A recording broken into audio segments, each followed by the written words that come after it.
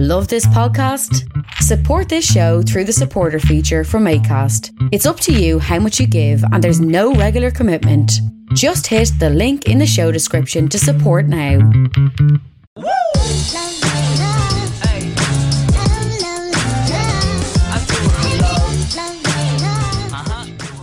You're very welcome to another episode of the Scaling Your Business podcast. For this episode, we're back in Ireland, joined by Nicola Byrne, the CEO of Cloud90, founder of Call 11890 and chairperson at Riskeye. Nicola, you're very welcome to the show. Thanks, Rain. Appreciate it. Yeah, so typical fashion with this show is we focus on three main areas: early influences, challenges, and pivotal moments. So with you, going to be no different. Although you've got a very good private online profile. What I mean by that is most of my guests, it's easy to find information on. You were a bit of a challenge. So I'm going to guess that you grew up in Dublin. I did. Excellent. I'm on the north side. I'm a Portmarnock girl. Okay. I'm not too far. I'm actually just on the border of Dublin and Meath between Ratoath and Ashburn. So okay. Talk to me about what was it like growing up in Portmarnock? Any standout memories from your childhood?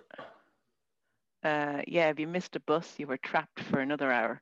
Standout memories was small community, beaches, school, dog walking, all good. No bad memories, no big traumas. School was probably my most defining moment where I didn't seem to fit. I was a square peg in a round hole. School was fantastic. Principal, Pat O'Leary, was fantastic. Every year on the end of my reports, it would always say, if Nicola could just focus, she'd achieve great things. And it's funny looking back now, that way is that, the potential seemed to have been there, but the ability to apply it, well, that wasn't there at all. So it was interesting. Yes, that's the most outstanding things. If she could focus, she'll do well. Well, you did do well in the end. You've mentioned your principal of the school. Anyone from your early days that you think had a big impact or influence on you while you were growing up? No. My parents have always been people who've kind of let you choose your own destiny. So as regards, I get on fantastic with my brother. I have a smaller sister, and there's no big, life was just normal. I don't have any defining people that I followed or wanted to be. I didn't go up wanting to be anything. That was half the problem. I left school at 16 and did my Leaving Cert at 16, and sure, I was 17 when I did the repeat. Sure, my own daughter now is almost 19 doing her Leaving Cert this year. It's just a different environment. I was very young. And everything I did, I obviously never thought I could do better, and I kept trying to do better.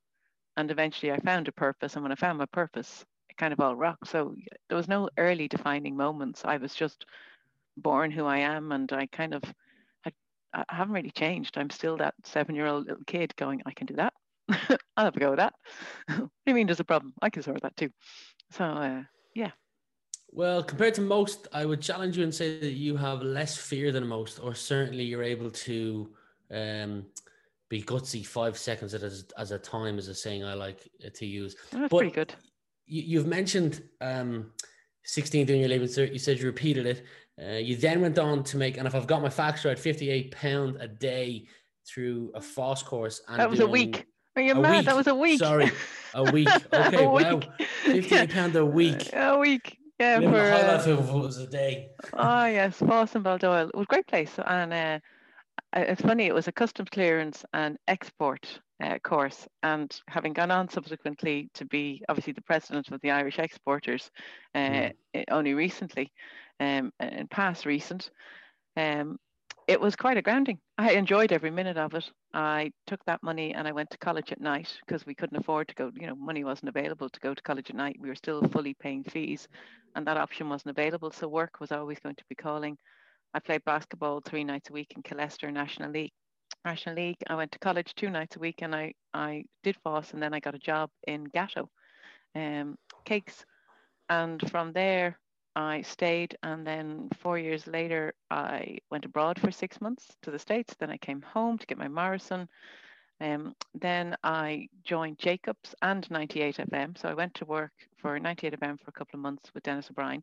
And then I left that because I got two jobs at once, and I just took one because it was starting sooner than the other.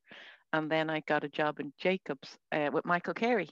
And I was 2.5 years under his tutelage in Irish Biscuits, of which I can proudly say I didn't flourish. Working for the people becomes something that I don't do well. Taking instructions is not something I do well. I'll only do something if I think it's a good idea, or you're right, or it's worth a try. I think the problem is, and that's why I work for myself, is that I have no problem with authority as long as it makes sense, and it has to make sense to me. And I can see the big picture. So somebody telling me to do something because they say it, and you can clearly see it's wrong, and it's not going to work, and you can look forward and go, if I bounce it there, that's going to happen. So I kind of think, this is needless work. I can shortcut most of this stuff. And I realized, actually, yeah, I was right. I can. So it was a bit mad. I was kind of going, there's so many ways in life people kind of want to squish you into holes. And just because something has always been done that way doesn't mean you should continue to do it that way. And just because something looks like it can be done differently doesn't mean it could be tried and broken either. So there's a fine balance of knowing, when to kind of push the limits and when to accept and conform. And I found working for the people that the conformity was all the time, and there was no challenging, and I grew up in that perfect space where when I was in Gatto, I had one of the very first desktop computers in the country that I learned to type on because I was bored. And I remember thinking, my God, look at the power that's coming down the road for us. So I'm one of these people who still uses a computer without actually using a mouse. So you could still use all the keystrokes because that's what we learned. And I realized that, my kids now come in and use computers, but when something goes wrong, they can't go back. There's no, Mom, the mouse isn't working. And you're like, oh, darling, control B, it's, that's how you do it. And F10, bring it up there. And they just the ability to work the go-arounds, that we were there. Legacy issues to us isn't a problem. Because we built the legacy. We are that generation who created and evolved with the technology. So now this generation are just the users of it. They're not participating in the growth of it. It's growth in a different way. Like we had astronomical growth between 1988 and 2010. And my generation just happened to be that age group. So I'm 50, and my generation just happened to be that age group that got the bounce of that with luck more than anything else. So we could see excitement and possibilities and change. And looking now, being 50, to how annoying I must have been at 22, I almost feel sorry for them. I really do. I'd probably struggle as well to use a computer without a mouse. I'd get by a little bit, but not the F10. I didn't know that. So, there's loads of cool things you can do, that way. And there's just, once you can control the mouse with the F keys, then you're kind of flying, that way. So, but there's amazing. Yeah, what? Go on. Well, there's amazing insight that being older gives you. So I always give the example that being born in 1970, there was a jigsaw that had all the brands that existed in 1970. So like Kellogg's Corn Flakes and Bovril and Sif or Jif at the time it was, and all the brands now. And I remember getting to about 27 or 28. And so I must have been about 32 when the 4-year-old went, oh, look, Mum, they've just invented golden nuggets. Can I buy them in the supermarket? But they weren't invented. They were just new to her because she was only 4. They were invented back in 1920 something probably. But golden nuggets to her were brand new. And cornflakes, everything you see for the first time is brand new to you.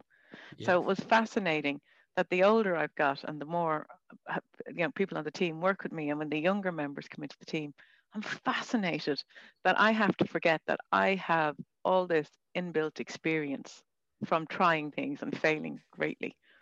And you can't offer it because they have to learn, that way. Sometimes you just shut up, and that's a really frustrating thing to do. But I'm saying that just because I can do it, I can't assume everyone else can see the answer too.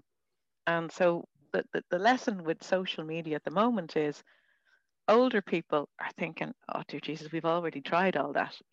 We're here because we tried it and it didn't work. And maybe there's another time to try it again, like a referendum. But most of us have learned the hard way that you can't change everything all the time. some things have to remain constant. You know, you can't just invent new road traffic rules, and you can amend the ones you have, but there isn't any new ones really to add in. If there was and they were a good idea, they'd already have been done. So, you know, there's True. less discovery and brilliance to be had now than we had as a generation. So my parents' generation's got a little bit of it, but we got the real bounce. And where computers and technology changed how everything was made, and the possibilities and the plastics and all the amazing things we could do with different materials. That all came into the last 30 years, and it's been transformational. But now everyone else is looking to try and continue that last 30 years, and it's not as easy because the breakthroughs aren't as big. So, You've mentioned a couple of people that you worked with, Dennis O'Brien, Michael Carey. You yourself, another great example of someone who's achieved a lot. Do you believe that to be really successful, you got to sacrifice other areas of your personal life? Oh, how do you answer that? Life is full of choices, and no two people do it the same ways. If I never had a family, if I never had any kids, I'd probably be very rich. I made choices. Everyone makes choices. Everyone makes choices to take risk. Everyone makes choices to have family. Everyone makes choices to building relationships. Different people make different choices. And sometimes you can have it all, but very rarely. So in your choices, there's, you know, whether it's your bank balance, whether it's your mental health, whether it's your kids and your investment, whether it's investment in yourself, you make choices. You only have 24 hours in the day, and those choices do end up defining you. And I like my choices. Like, I don't want to work and kill myself like I did in my 30s. I'm kind of coming up to that point where now I'm building businesses that suit me and not the world. And I don't want to live up to anyone's expectations. I have actually taken a life choice. I'm in a really happy place emotionally and mentally, and I'm enjoying my life. You know, just with the friends and neighbors and team I have around me, I'm very lucky. And tomorrow, you know, as we all know, that can change instantly. So other women make different choices to men, and they have different choices to them. You know, men can't choose to have a baby. It's like, it's not a choice, not on their list. So we have different choices as people to make, and we all just muddle through. And then that magic ingredient of luck also comes into it. But, you know, the harder you work, the luckier you tend to get. And sometimes a risk taker can go very far. But then the problem is not all risk takers make it. And so there's consequences in those choices too. So it's complicated is what I'm telling you. So, you know, I wouldn't do things differently, and it wouldn't change my life. And if I was meant to be rich, I'd have won the lotto by now. You're persistent. You tell some of your early stories about how you would just pick up the phone and cold call people, but be persistent in calling people. You don't ask for something, you don't get it. People want to help you, and fear only exists in your head, or some things that you've said. Yep. You speak about why people will continue this. When somebody does you a favor, they will say yes forever. For anyone who's confused about what I'm saying, I think it's cognitive dissonance. Can you explain what you meant when you said that? Yep. So there is a Benjamin Franklin effect, it's called.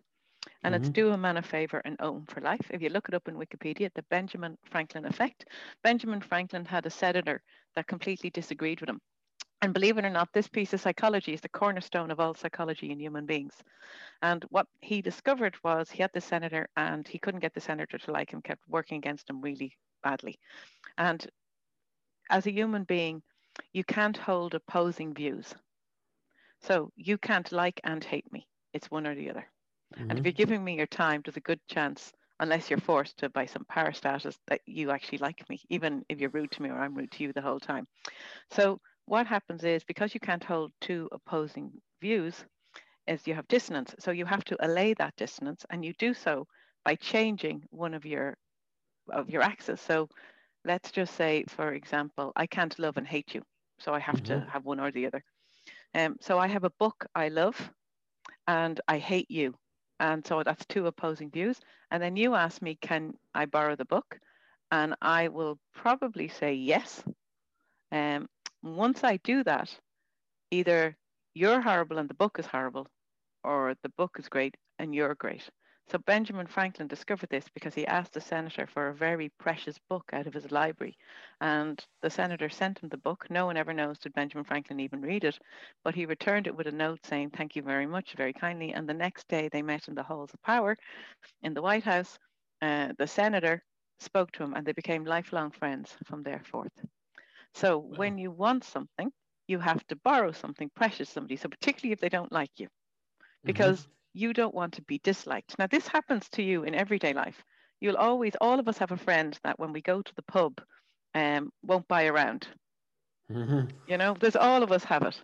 And it's in everyone's circle because they have worked out that they don't have to, because people have accepted them in that format for who they are. So that's kind of like a good example of they won't change their behavior. So, you know, they don't like, they like you, but they won't buy around. And it all becomes tied into that dissonance. And then what happens is when you do something nice for somebody, you don't want to change because then you don't want them to not like you, because that's the cornerstone of everything. You want to be liked. We're human beings. And so you're afraid to say no. So the laugh about cognitive dissonance is, so if I walked into a room and hit everybody on, you know, across the back of the head, and 95% of people would ask themselves what they did wrong. Only 5% would stand up to me and go, what the hell was that about? And it all plays into that dissonance. So it's quite complex, but the simple thing is when you do a man a favor, you tend to get into the loop of owing him for life, because then you don't want to say no because you don't want him to not like you, and you've made friends and your dissonance doesn't want you to not like him. So so you stay trucking along the path. So and successful people actually are probably the 5% of people, you know, when you find them business, they'll go, no, can I have that? No, you're gone too far, stop. The other 95% of us will just roll over. So I'm definitely in the 5%, just so you all know. Yeah, it's a hard thing to do, and it's a skill, because everyone goes, so just say no. Well, it's not that easy. 95% of us don't want to be disliked. So I'm not going to stand up. I'm not going to stand out of the crowd. I'm not going to bring attention to myself. I don't have the you know, the strength, mental agility to live on my own and to isolate myself from the community. It gets complex.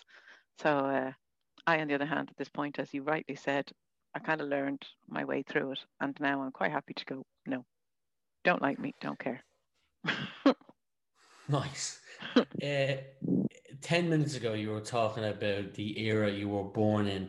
Fast forward to today, if you could add one subject and one subject only to the secondary school curriculum that's mandatory, what would you choose? Oh, geez, it's already there, maths. Okay. Yeah, it's already there. I don't think I'd, well, that's not true. I'd actually add one more skill as opposed to a subject.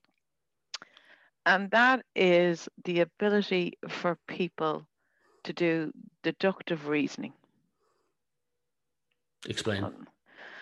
Okay, so one of the biggest problems I have in everyday life is when I Google the words mole repellent Ireland. In fact, if you're sitting at a computer and you want to type the words in, you feel free. And I want you to Google mole repellent, M-O-L-E. This is a little furry creature, lives underground, you know, cuddly looking fella. And tell me what you see. What you're going to see is you're going to see loads of products for selling mole repellent. Now, if you go further down that story, there's a story that says B&Q blindingly obvious, something like that in the headline on Google. I'm not sitting in front of my computer. And the reason that story's there is because there are no moles in Ireland, and B&Q got into huge trouble because they brought their listings from Manchester to Belfast and sold 350 grand's worth of mole repellent. So deductive reasoning and believing that everything on the internet is fact, right, is just complete rubbish. We have no moles, and we have no moles because 10,000 years ago, there was a mile of ice above your head. And the nice professor, when you go down to the BBC story from Queen's, explains that after the last ice age, the sea rose, the ice melted, and the moles and snakes never made it to Ireland. They never moved that far north. He explains the migratory, you know, habits of animals that don't want to live underwater, which are moles and snakes, and they never made it here. So the island of Ireland exists, and there's no moles. But there's nobody could get to that fact. Like, how would you even begin to find out that truth? Yeah. Because you're not an expert. So you need to teach people deductive reasoning. Now, some people call that fact checking. You know, no point telling you a mile of ice was above your head 10,000 years ago. You don't care and you don't want to know. And if I even told you that was an interglacial period, that this happens every 100,000 years, that a mile of ice appears above your head in Ireland, you're even less than interested, because you don't need to be told that. That affects your cognitive dissonance and the narrative you're currently hearing in the world. So you don't want to know the facts. So I need you to be able to do the mold stuff for yourself. I need you to have deductive reasoning. And in order to keep you safe and protect your own mental health, it's really important that when people we trust say things to us, that we don't take it on face value, that we have the skill to go off, and no matter what level of academic achievement we've ever reached, we don't want to unpick nuclear science, fair enough, and we have to trust experts somewhere, but we have to be able to work out some form of reality to combat the fantasy land that is the internet. And if we don't get that skill, so if you're asking me to give the kids of tomorrow a skill, I want to give them the skill of deductive reasoning, because I don't want them frightened. I don't want them alarmed. I don't want them living in fear. This world is a fantastic place. There is bad people and bad things that do happen, but it's not the rule. They're the exception. And most of us get through a day without being mugshot or killed. And we go to the supermarket every day. We return safely. There's known risks. We know that car crashes are dangerous. We know the risks, and we mitigate for them as a society. So the idea that the world is full of people trying to kill you with their cars is not a truism. It is just not. And so I need you to have deductive reasoning. Ireland is one of the safest road safety records in the world. Like, we're number 2, if we're not number 1. So, wow, didn't know that. And no, because nobody's interested in deductive reasoning and the facts. And so what we get is, I'm forever turning off the bloody ads from the RSA. I forever turn them off. I find them so distressing, because it's not that I want to avoid reality. I've been in a couple of car crashes. I know how bad it gets.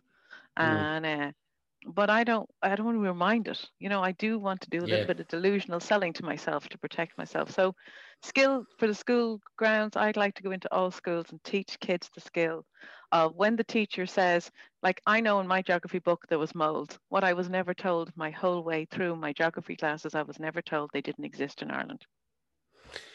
That's the best answer to that question. I've asked that to probably the last 65 guests, probably 3 of them, and you've given the best answer. 3 more questions for you. One is, what continues to, or what's your favorite aspect of leading a company? You get to pick your own team. And you get to live like a child a little bit, in that you can build your dreams, and you can build the dreams of those around you with it. So you can take ideas and turn them into reality. And it doesn't matter, you know, who on the team or what skill set they possess. If they've got a good idea and there's time, and particularly in the type of organization we're building now, is we get to put almost the feelings and the kindness first, and then see if we can make the reality match it. So I feel that we could do better if we did this. And, you know, and I'm saying, well, you're good for digesting your food now, love. It is not for, it's not for coming up with ideas. And then you're going, well, I just feel it. I know, I think the client would like this. And the great thing is you get the leeway when you work for yourself and with your teams to go, okay, fine, go on, have a go. Back it. What's the difference? Sure, we lose 5 or 10 grand and it'll be nothing compared to all the money I've lost failing along the way. Go on, have a pot shot, have a punt. You believe in it, have a punt. And it's kind of nice, because then people go, you know, they have the leeway to learn and trial and error for themselves. And that is the best bit about leading. For sure. I love the creative freedom in working for myself, and the time to choose when and where you want to work. Isn't it magic? And then the thing is, you get to push yourself, and it's that self-focus that you're possessing is only brought about by confidence. You know, by trusting yourself to make your own decisions. So we only ask a man advice when we already know the answer. You're full of great one-liners. I know. I've got a stack of them. I have an app that I log into to schedule an hour for the gym. You can go to the gym for an hour where I'm from. You can book it for an hour. And I looked at the chart, and it was at peak fullness between the hours of 5 o'clock to 10 o'clock at night, between 6 and 7. And it's great running your own business, because you can just pick. I'll go at 11 o'clock in the morning when there's only the OAPs in the gym, and I get the whole gym to myself. That's fantastic. It's brilliant. Well, I think that is the future of work now, actually, as we're going that direction. Go on, ask your question. Yeah, I do think that's going to change now. I think we're going to all reevaluate ourselves after this pandemic. Just working from home or having a flexibility approach, or building our world around us. Building a better quality of life, not being dictated to, still being able to meet the needs of the business while building your life around it. I think it's going to be a lot more flexible. I know I probably, the first 6 months, I probably didn't do much work because I have no idea what was all happening with all the kids and everybody at home. And the last 6 months, things have gone really well, and we just, they're just going well. And we set a plan last year and we've implemented it this year, and it's slow and we're not where we'd like to be. We should be way further ahead, but I think lots of people are going to take that quality of life moment that you're having. And I think we're all going to still succeed. And I think Ireland have bright, educated people. And I think we're going to be world leaders in the flexibility piece. I think that's what Ireland can offer. So we did the smoking ban and the bag ban. I think the next big thing is flexible working, like real flexibility. Yeah, so, I hope. I see a lot of people still, particularly my age, I'm 28, talk about that you need to work 16, 17 hours a day. Sleep isn't important, and I disagree with that. I think sleep ranks number one on everything from me. Yeah, me too. Don't sleep, don't function. Exactly. Two final questions are, one is, I'd like you to imagine it's the year 2030. We're talking now as if it's 2030 and you're looking back on the last decade. You can answer this personally or professionally or both. What would you like to be looking back on? Oh my God, what would I like to be looking back on? I don't want us to become polarized. So that bit about deductive reasoning, I want an Ireland that basically doesn't hide behind screens, that we stop all moving into single ownership houses, that we all learn that, human beings thrive best when they're in a community. So I want people to not hold extreme views, and with deductive reasoning, they can basically find middle ground, saying, I don't agree with you, but there's a gray area in the middle. Life isn't black and white. I'd like us to find the gray. I'd like Ireland for the next 10 years to live in the gray. Not be afraid to question things, is what you're saying. Not be afraid to question things, but agreeing that there's always 6 sides to every conversation, and that no one holds a democracy on the truth. Mm-hmm. So there's no point saying, well, it's my truth. Well, it isn't clearly your truth.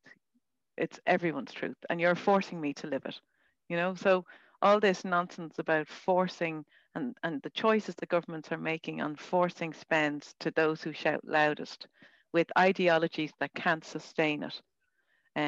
I think Ireland has a huge amount of good. I think we've everything to lose. So if the 10 years go well, we will be where we are now, and the tide has risen for everybody, and we have fixed a lot of everything. More houses, more everything, people minded, more college, more education, more travel, more of the good things. I do not want to see an Ireland that becomes polarized into like the States, and the internet has the power to do that. So I'd like to be able to look back and say we all put down the screens and sat in the pub together, and we ironed out in the back of a piece of paper what the plan looks like for the next 10 years. Not we out-shouted each other and I gave you the truth and I took what I wanted because I had the power to do it. Don't want to see people abuse power. I think there's good things ahead. I think there'll be a bit of a blip, but I think we're a strong enough little nation, and the problem is we are little. Like today, we have, a president of America talking for Ireland. Not sure I'm happy about that either. I know we're only 4.5-5 million people, but we're still here. We have our own loud voice. We're grown up too. We can speak for ourselves. So don't want anyone speaking on our behalf. Want to maintain our kindness and our democracy. Don't want to be ordered about. Don't want to be controlled. Don't want to be told what to do, and certainly don't want to be told what's good for me. Well, with certain topics these days, you feel like you've got to be a strong person if you want to have a choice. But what I was going to say was, you've mentioned media. I worked in sales for years, and I always wondered why salespeople were never on any list for like the best of this, the best of that. So I Googled it one day, and salespeople are on one list, and it's the top 10 for the top 10 jobs of the most common places where organizational psychopaths work. But the very, very top of that list is media people. So that's damaging. But yeah, I celebrated for a moment. We were number 3 behind media and lawyers. Oh God, that's not a good thing, is it? Yeah, no. Yeah. So let's hope in 10 years that like there's only one degree course in the whole country for sales. Mm-hmm. That is DIT. the shocking thing. Yeah, and it's only one in the whole country. One of my biggest gripes. Fun fact about that. Yeah. My father was one of the people who set that up. Oh my God. What is the chances of that? I love this country. Congratulations. Well, wow. Well, that's an incredible achievement because I can't get anyone to listen. You know, I don't really have time to keep popping back at it. One of the biggest problems with doing STEM subjects is everyone keeps citing how all these women are in technology because they're in Microsoft or IBM or wherever, but they're not in there as programmers. They're in there as sales and account management. And you're thinking, well, then why don't we have a degree in that for the girls? So if the boys are going to go code and that's to their natural ability, and I'm not saying girls can't go code, there is girls who love to code, but the majority of girls are in sales and they're in accounts and they're in other things. Human resources is huge for females in tech. But, you know, this idea that you're doing STEM because you have to be techie, girls like to talk and sell and, you know, different set of skills, just different set of natural abilities. But we keep trying to pigeonhole them into being men. I'm not happy about it. So I want more sales course. And I think the reason we don't see many sales degrees is because men didn't want them. They actually make for better salespeople, according to facts. And I've asked a lot of top sales leaders this as well. Actually, I'm going to change my last question because this came up in a conversation that you were part of in 2016, and you said equality was the biggest challenge facing Irish women in the workplace today. Do you think we've improved since then? And what do you think, or what do you hope the future looks like in an ideal scenario? I think the future is going to be harder because I have 2 girls, 19 and 23, and they give out to me at the kitchen table. So dinner over COVID has been starters, main course, dessert, row every night. And I mean, without fail. And the eldest one in particular, she's just got a degree in politics. She's probably coming out with a first. Incredibly bright, brilliant young lady. And I'm very proud of her. But we agree on nothing. And it's agreement because I've lived, as I said, you know, when you're double her age, you've lived the experience. And she's yet to meet the experience. And so when it comes to conversations about equality and gay rights and gay marriage and blah, blah, blah, blah, blah, blah, blah, blah, blah, I'm all for voting for anything because I don't get a right to force my views on anyone else. So whatever anyone wants to do, as long as it's not dangerous or causes harm, you know, and as long as it's always fixable, then I have no problem with letting people live. You know, I'm not talking, so, you know, that is not saying you can go off and take loads of bad things and then harm other people. And cause consequences, unseen consequences. We do have to have a little bit of societal norms. But in general, I'd be incredibly liberal. I have never experienced, how would I put this, harassment of the nature that the Me Too people are out there with, but I'm absolutely sure it goes on. I have never experienced... I'll tell you what I have experienced. I have experienced people walking into the room and ordering me to get them a cup of tea, assuming I was the hired help at senior meeting levels. Because I was in the room, probably not dressed the best, but that shouldn't matter, as my daughter says. And I have experienced that natural assumption that, well, if you're there, you must be there because you're the... I had one experience where a company asked us out to an event. And then when I got there, they went, "Is your dad not coming?" And I was like, "What?" And I employed my dad. And I was like, "No, my dad's not coming." And they went, "Well, why not?" And I just didn't answer. I just ignored them. And then they came in for a meeting and I took the meeting with my brother, who also worked for me. And then again, he says, "Where's your dad?" And I was saying, like, "You're very keen to meet my dad." I said, "No problem, you're meeting him. What do you want him for?"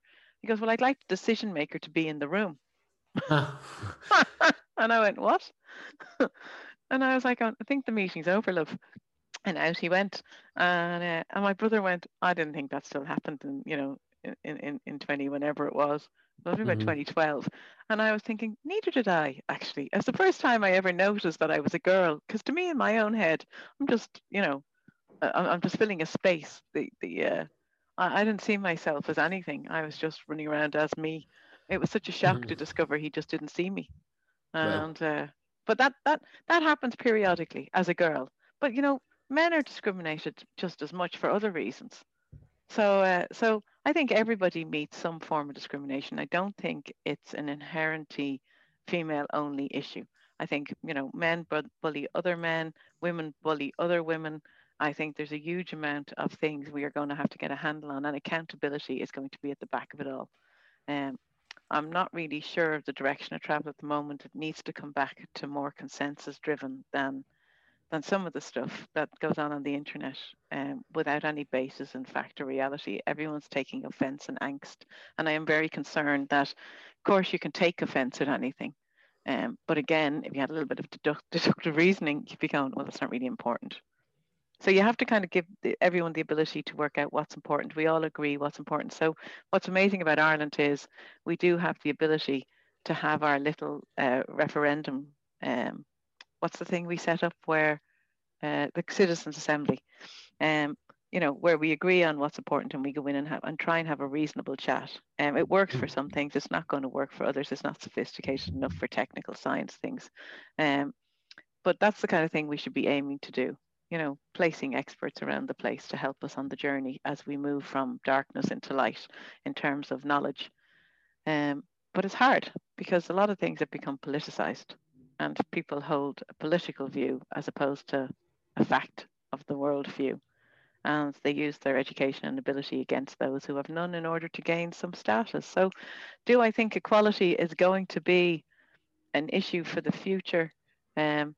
I think equality is too narrow and just male-female. I think equality is going to become more relevant to all of us as individuals, and asserting what that is and what that means to us is important.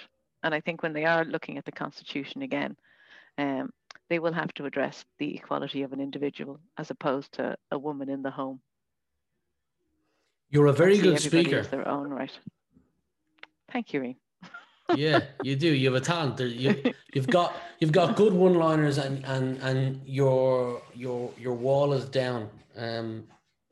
Yeah, and you can hold your own as well. So you're I don't know if you do keynotes or anything, but if you don't, I do. At one point I had to stop because I was getting paid more money doing keynotes than I was doing my own job. And tempting as it is and wonderful as I enjoy it, I had to stop because I need to focus, and I like what I do now.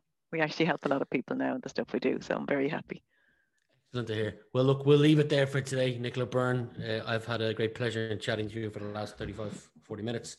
And let's hope there's a bright future ahead. But for today, we'll end it there. Thank you very much. Great. Thanks, Reen. Appreciate it.